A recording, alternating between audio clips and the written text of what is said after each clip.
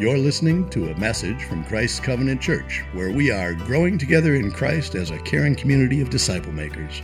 Thank you for listening, and please feel free to share this with others who may find it helpful. If you have a copy of the scriptures, you can open it up to the book of John, chapter 20. That's where we're going to be this morning.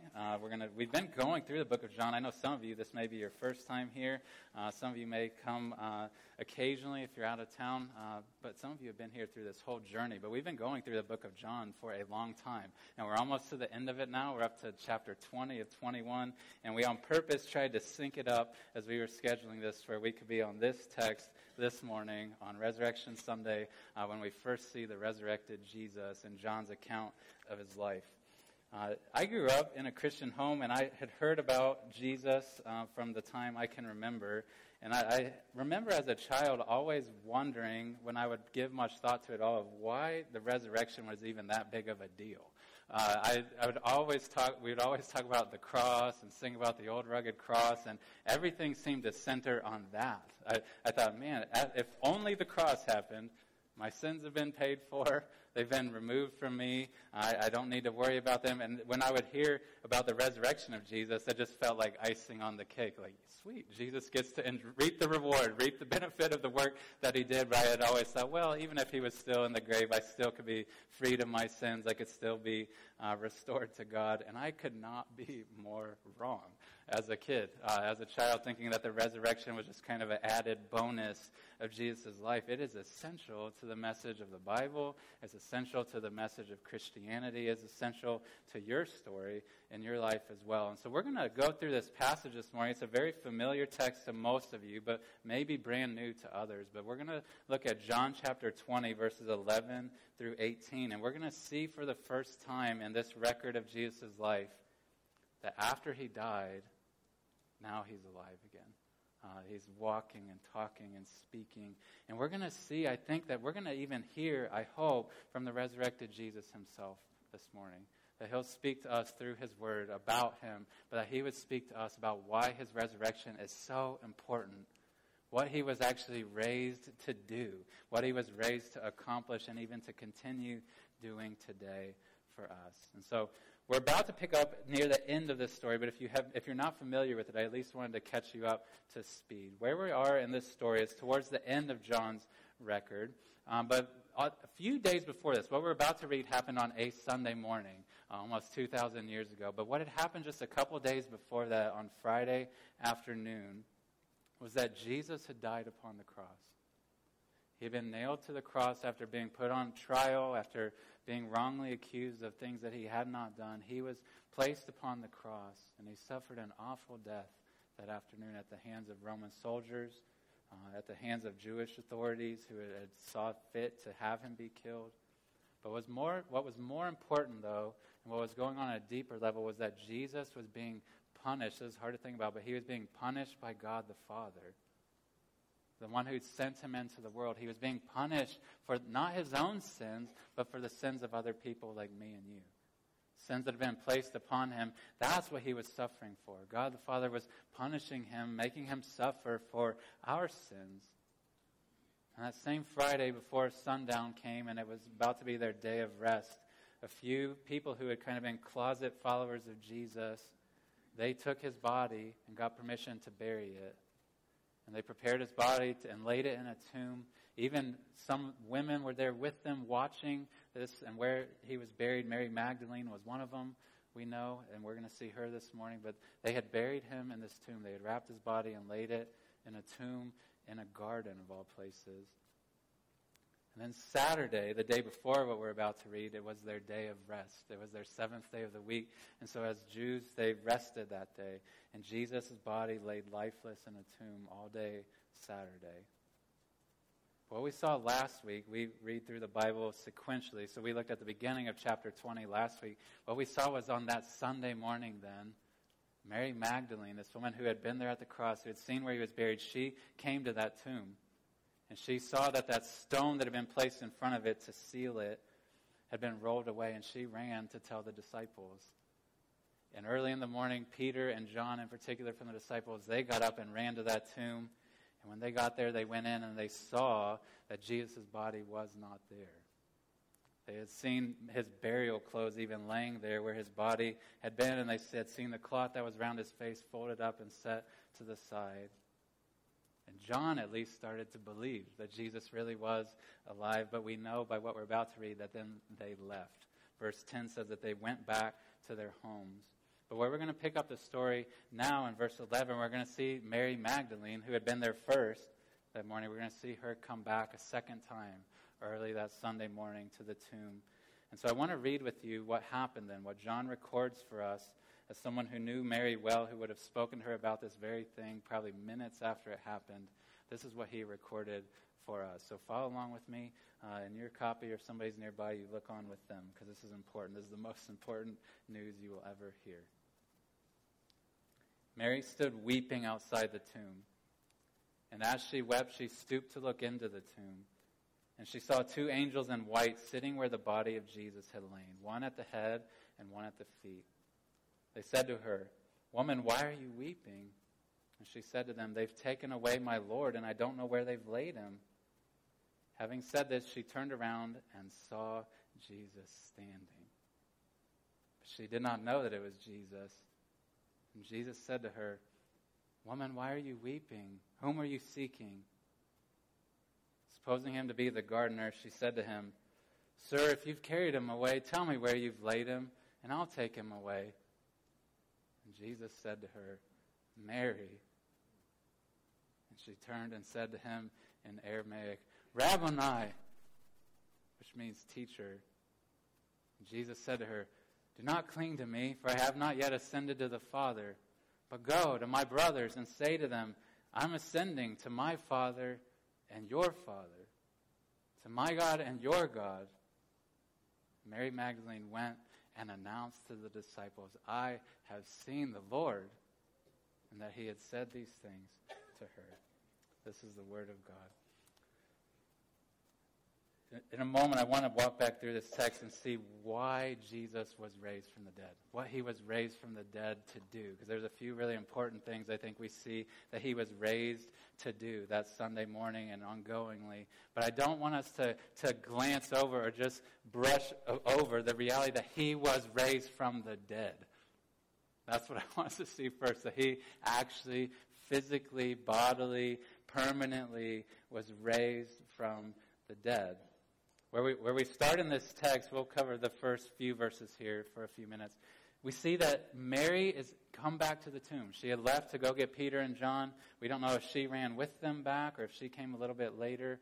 But she's now back there at the tomb again, and she's weeping. And just like Peter and John had done a little bit earlier, John records that she stooped into the small hole that would have been there to go into the tomb that Jesus had been laid in. She stoops down to look in. And she probably saw the grave clothes, the same things that Peter and John had seen just a little bit before that. She probably saw that. I'm assuming that was still there. But what drew her attention, for obvious reasons, was that now there was two angels in white sitting there in the tomb. One where Jesus' head had been, one where his feet had been. And I am impressed by Mary that she could just calmly, apparently, talk to angels. There was supernatural things going on that morning. I would have been freaking out and running away again. But she saw two angels there, and they speak to her and say, "Woman, why are you weeping?" And that would not have been a disrespectful woman. It was a common phrase that they would have used in that culture. They say, "Woman, why are you weeping?" And we can tell by her response that she still has the same working theory that she had earlier in the morning when she had ran to the disciples and said, "They've taken the body of Jesus, they've stolen it." That's still what she thinks has happened. She says that they've taken away my Lord, and I don't know where they have laid him. That's her working assumption still. So she talks to these angels. I'm assuming they said some other things. But then we see in verse 14 that she turned around and saw Jesus standing, but didn't know that it was Jesus. We don't know what got her attention. I'm guessing Jesus maybe purposefully kind of made some rocks fall or something. So there was a sound. So then she turned. We don't know why she turned, but she turned and she sees Jesus there, but she doesn't know it's him yet. And we'll pick up the story more in a few minutes. But we get to know before even Mary knows. We get to know because John's the narrator and he's recording this, that Jesus is alive. Like, this is the first time we see him doing something. He's standing, but we see him doing something alive and well again there in that garden, just outside his tomb. There had been clues, right? There had been indicators that he probably was alive. The burial clothes, for example, the stone rolled away, the face cloth folded up. There had been all these clues, and we've pieced it together that he was probably going to be raised from the dead, but now we see it. And Mary's assumption was that Jesus would be laying somewhere. I think that's part of why she didn't think it was him when she turned around. She thought he was going to be laying somewhere. She had seen him laid down in that tomb and prepared for burial. Every time she talks, she says, they've laid him somewhere else. They've laid him somewhere else. So when she sees him standing, she doesn't know it's him.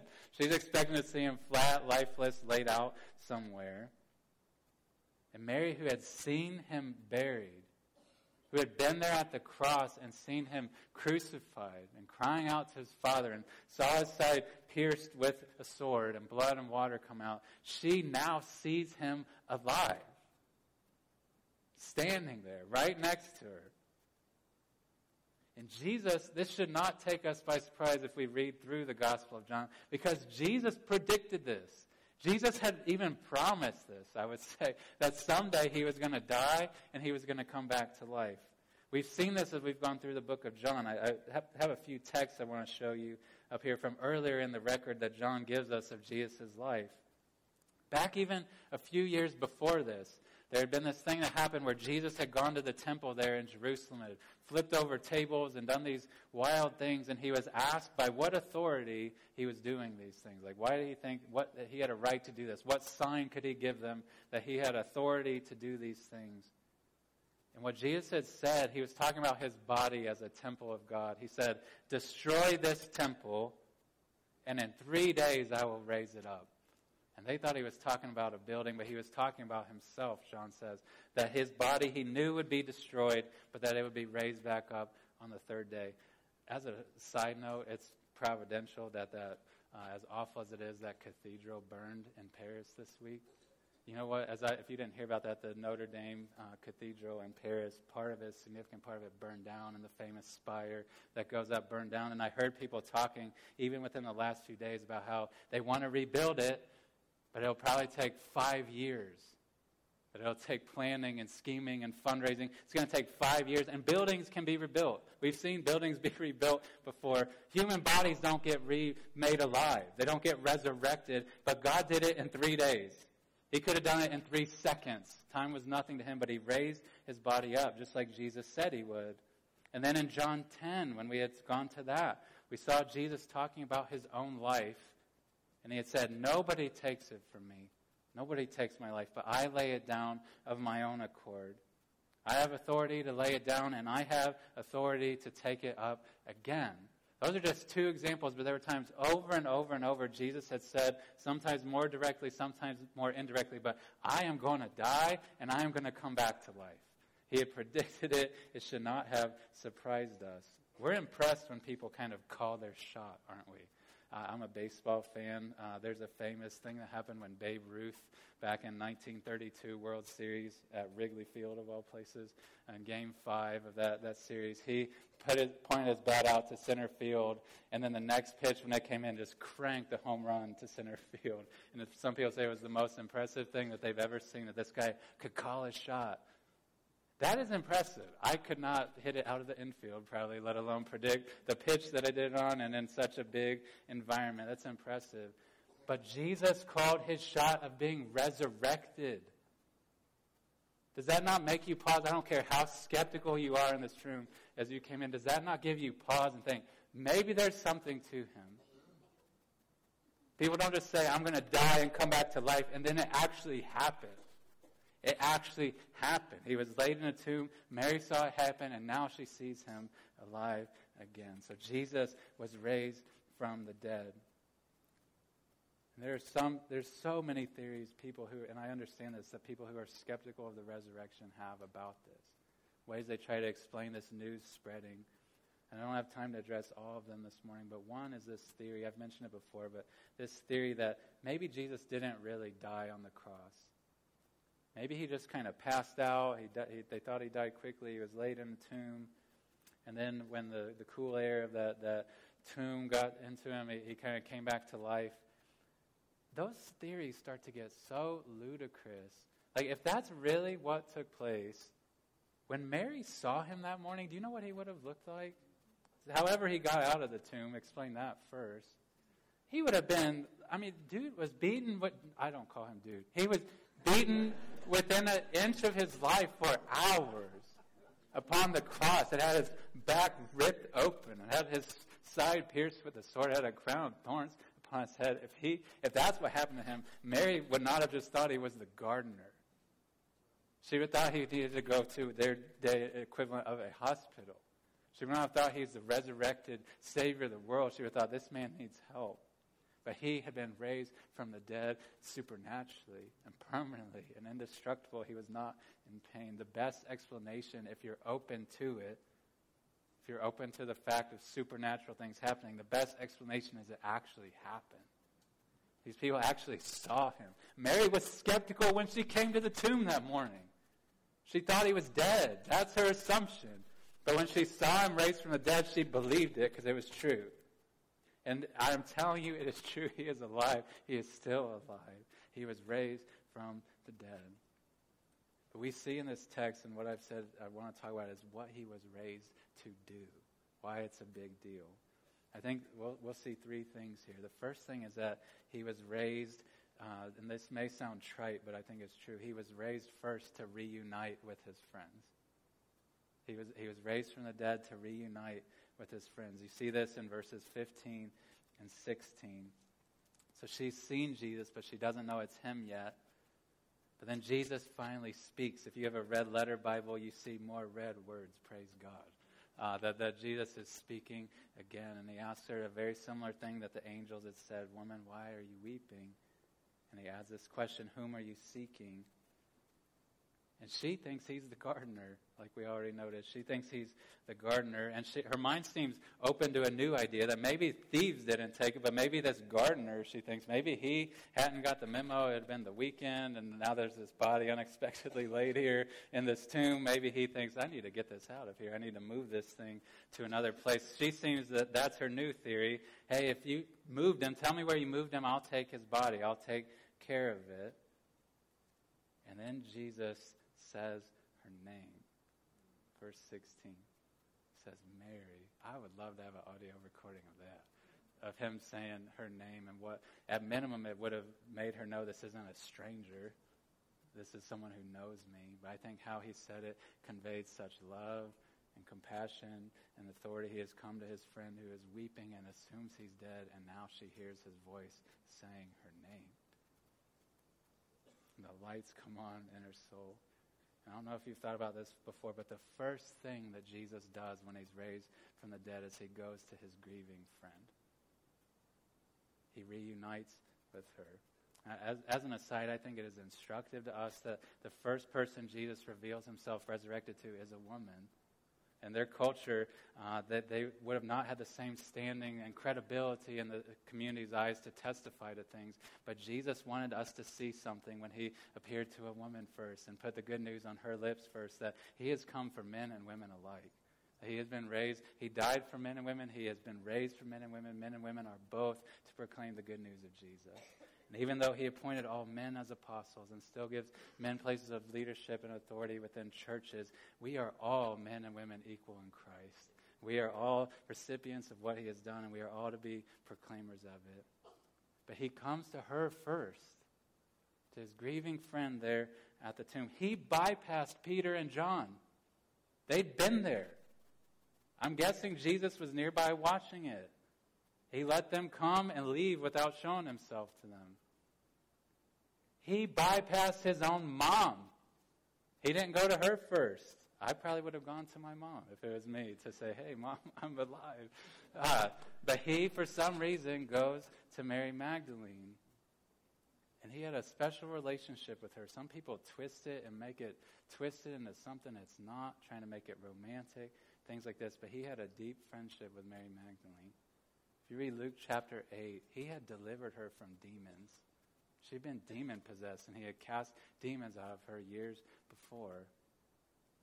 She had become a supporter of his. She had been there at the cross when he died.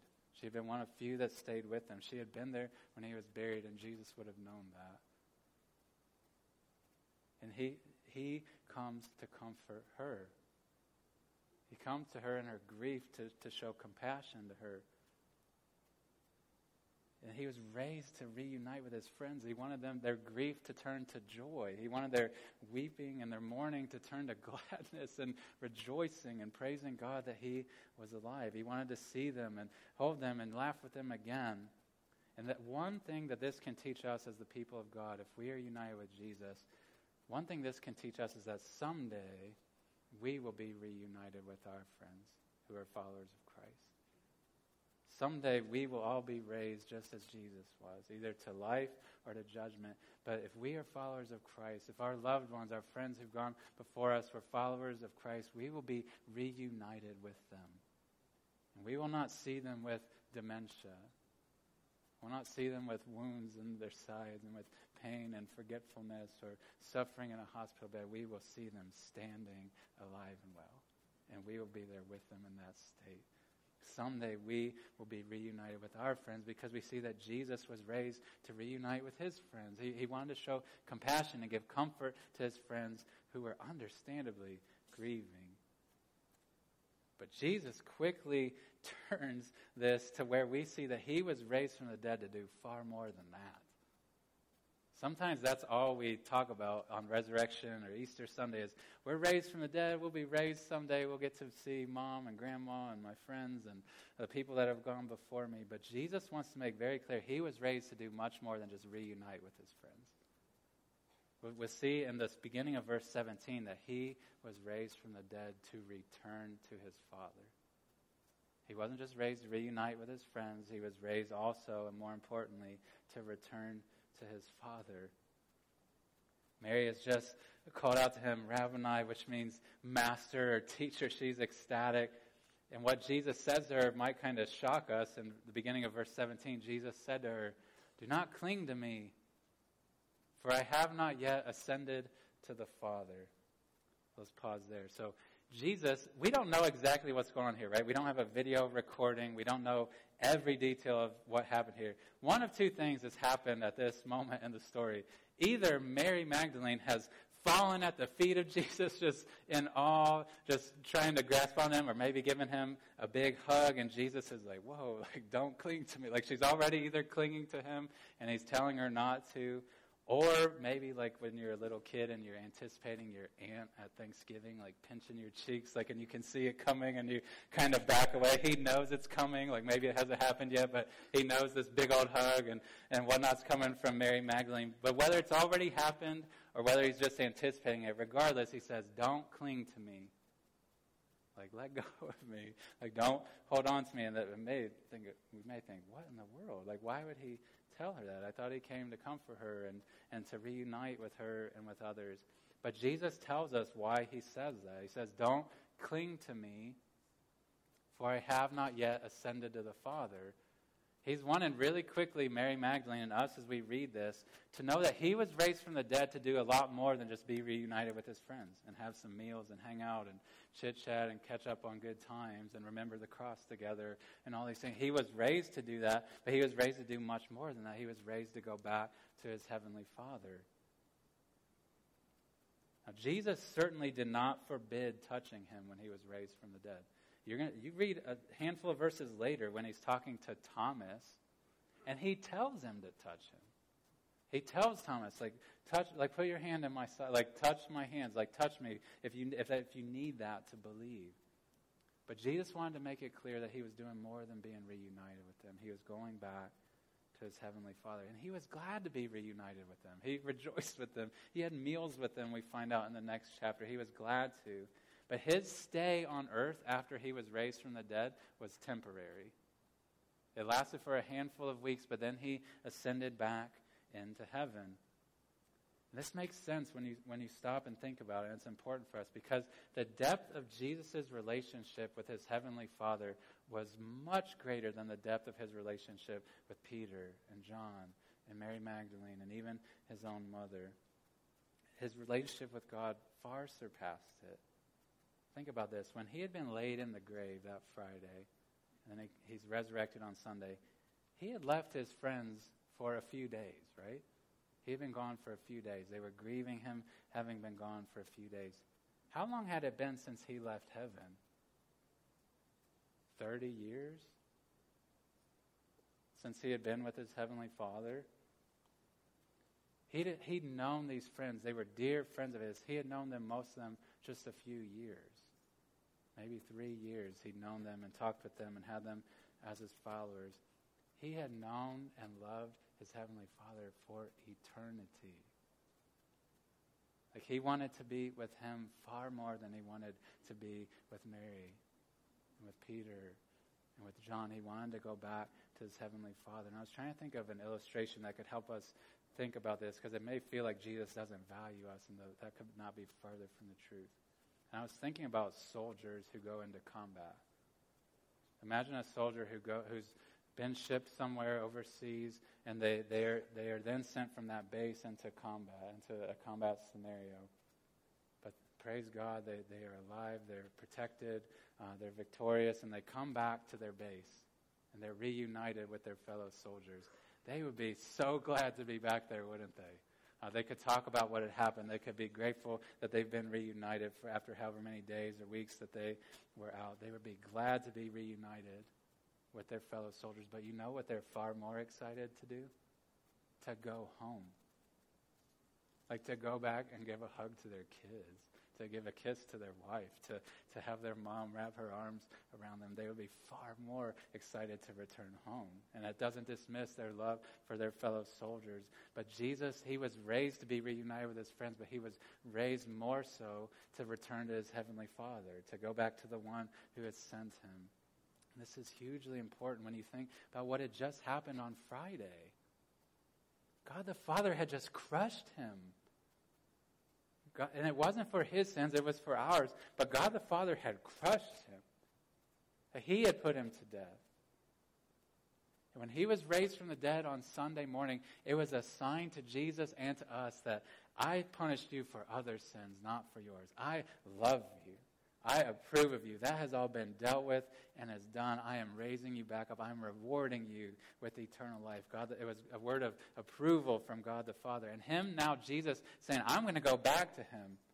It's further evidence that they are cool with each other. More than that, they are great with each other. They love one another. Despite what happened on the cross, they are united and always have been and always will be, so much so that Jesus is eager and glad to go back to him as a resurrected Savior.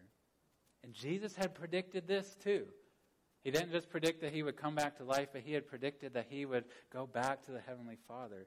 I have a few slides up here, and you may remember this if you've gone through John with us. Jesus regularly will talk about himself being lifted up. Do you remember these phrases if you've been here? He talks about being lifted up. And he certainly was talking about the cross, being lifted up on the cross, even physically. But when he would say those things, he also had in mind that someday he would be lifted up into heaven, that he would go back to be with his heavenly Father forever. So back in chapter 3, verses 14 and 15, just before the most famous verse in the Bible, Jesus has said this about himself: so must the Son of Man be lifted up, that whoever believes in him may have eternal life. And then in chapter 12, verse 32, this would have been just a few days before these things happened, Jesus had said this. He said, I, when I am lifted up from the earth, will draw all people to myself. So Jesus had known this was going to happen. That was his plan. That's what he had looked forward to, was after he was lifted up on the cross, after he was raised up from the dead, that someday he'd be lifted up into heaven. He would go back to his heavenly Father. And this is good news. Jesus told Mary that morning, he said, I have not yet ascended to the Father, because he hadn't yet. But we can say this Sunday morning, this year, he has ascended to the Father. That's where he is right now.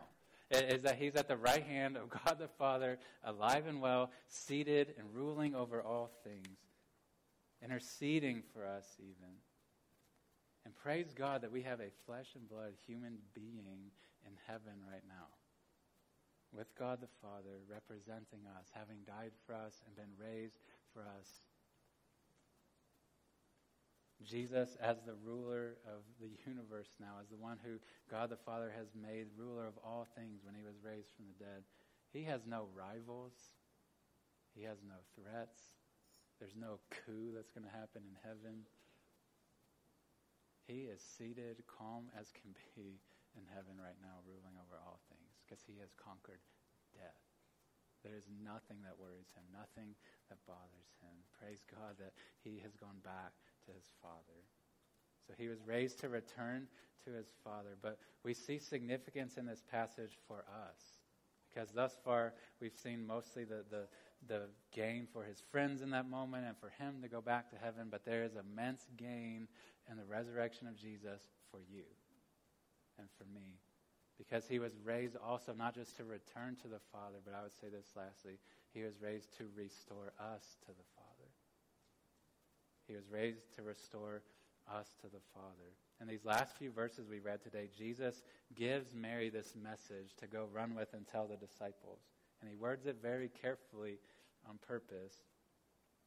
He says, don't cling to me, I haven't yet ascended to the Father, but go to my brothers and say to them, I'm ascending to my Father and your Father, to my God and your God.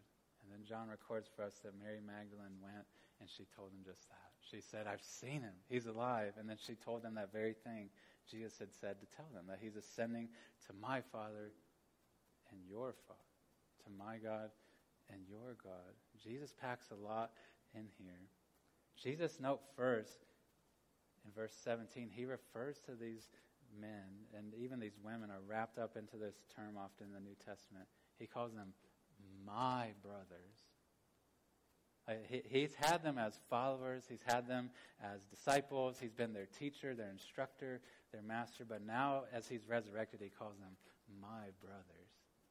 That there is this bond now that is established between him and his followers. There's this union between them that is supernatural, that's enduring, that's permanent, that Jesus can call them my brothers, because at the cross, their sins were placed upon him. There's this tie that started to begin.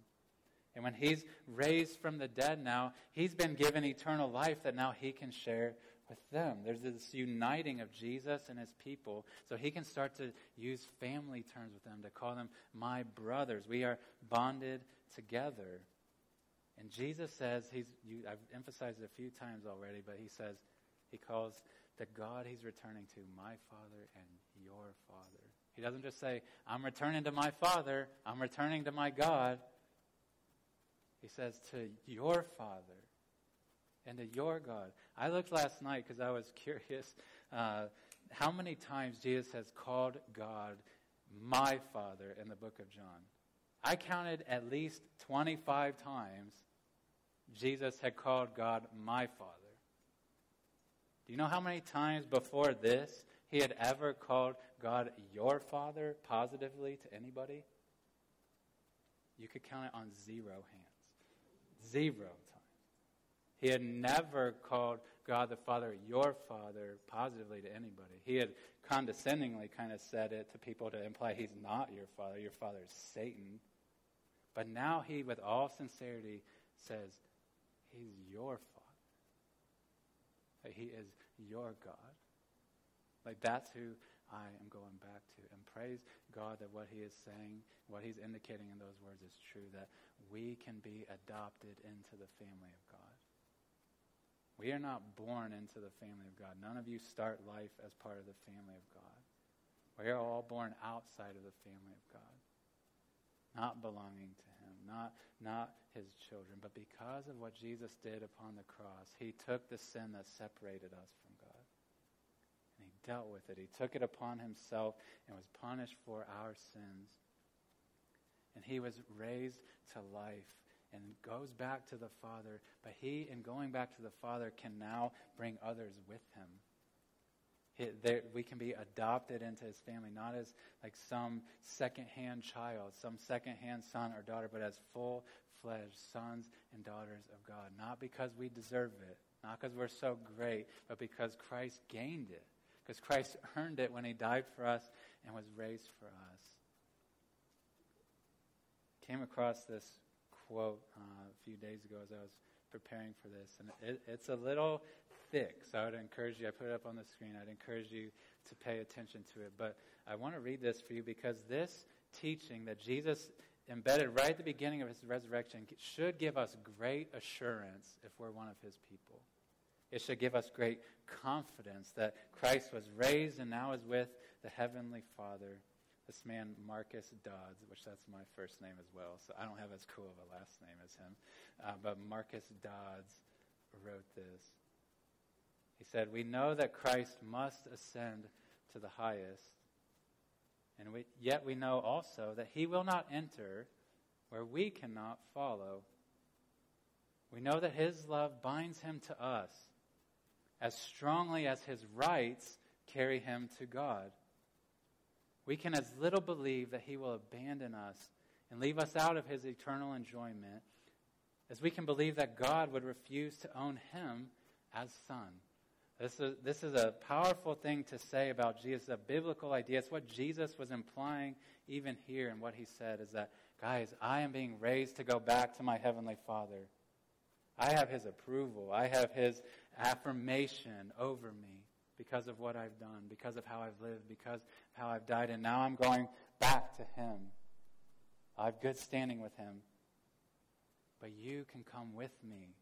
Like, I'm bonded with you now. You're my brothers. Like, we are one. And so as I go back to the Father, as I go to his right hand, that is gain for you now too. Yes, I'm leaving, but as I go there, you can come with me. You can be approved by him just as I am. You can be received by him just as I am. My record can be counted to you. My reward can be shared with you. And praise God that he was raised from the dead and that now he is at the Father's right hand in good standing with him, because that means if you put your trust in Jesus, you can as well. That you can be received by him. John, the man who wrote this, also wrote a short little letter that we call 1 John. In 1 John chapter 2, verse 1, he said that he was writing to these early Christians so that they wouldn't sin. He wanted them to grow in godliness. But he said, but if you do sin, if you do sin, he said this, we have an advocate with the Father, Jesus Christ the righteous. We have an advocate. That is true of us right now if we're following Jesus, that we have an advocate with the Father, Jesus Christ the righteous. I'm going to take the last few minutes that I have to address those of you who are unbelievers in the room, because I know there are some of you. I'm thankful that you're here. I'm thankful that you came, whether it was with your mom or your wife, or I don't know why you came, but I'm grateful that you are here. And I want to testify to you that I have seen the Lord as well. Not in some vision, not in some dream, not physically. I've not seen him like Mary Magdalene could say she saw him with her eyes, but I have seen him in the scriptures. I have heard the good news from these people who saw him that has got passed down through generations and through nations and has come to me. And I believe and I know that he is alive. I believe that he died for my sins. I have confidence that he died for my sins, but that he did not stay in the grave, that he was raised from the dead. And there are countless people in this room, maybe even the person you came with, or someone next to you. There are countless people in this room whose lives have forever been changed by this man we just read about, who have had things happen in our lives that cannot be explained by natural causes. I could tell you things God has changed within my heart that would never have changed apart from his work. Things he has grown in me, things he has done for me, things he has provided for me. And the same thing is true of many of the people sitting right around you. As I was reading this text this week, I was praying and hoping that as you're here this morning, that the Lord, just like he did to Mary that morning, that he would speak your name to you. That you wouldn't just hear this address this morning as some talk some guy makes that just kind of goes over your head to women in general or men in general or people in general in this room, but that you would hear the Lord speaking to you. That he would speak your name this morning. And my prayer is that as he does, and I hope that he has and that he is right now, that you would have confidence as you hear him, not audibly in your mind necessarily, anything like that, but as you hear him speaking the truth through his word this morning, that you would hear him speak to you and say, I am alive. I am alive. I died for your sins upon the cross, but my Father has raised me from the dead. You may have entered this room this morning thinking that Jesus is laid in a tomb somewhere, just like Mary came to that tomb that morning thinking he was dead somewhere. You may have entered the room this morning thinking that, assuming that. But I'm here to tell you he is alive and well. He's not in a tomb. His bones are not on this planet. He is at the right hand of God the Father.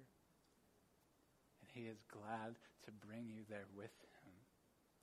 Like you may have entered this room not thinking he cares about you at all. Or that he hates you.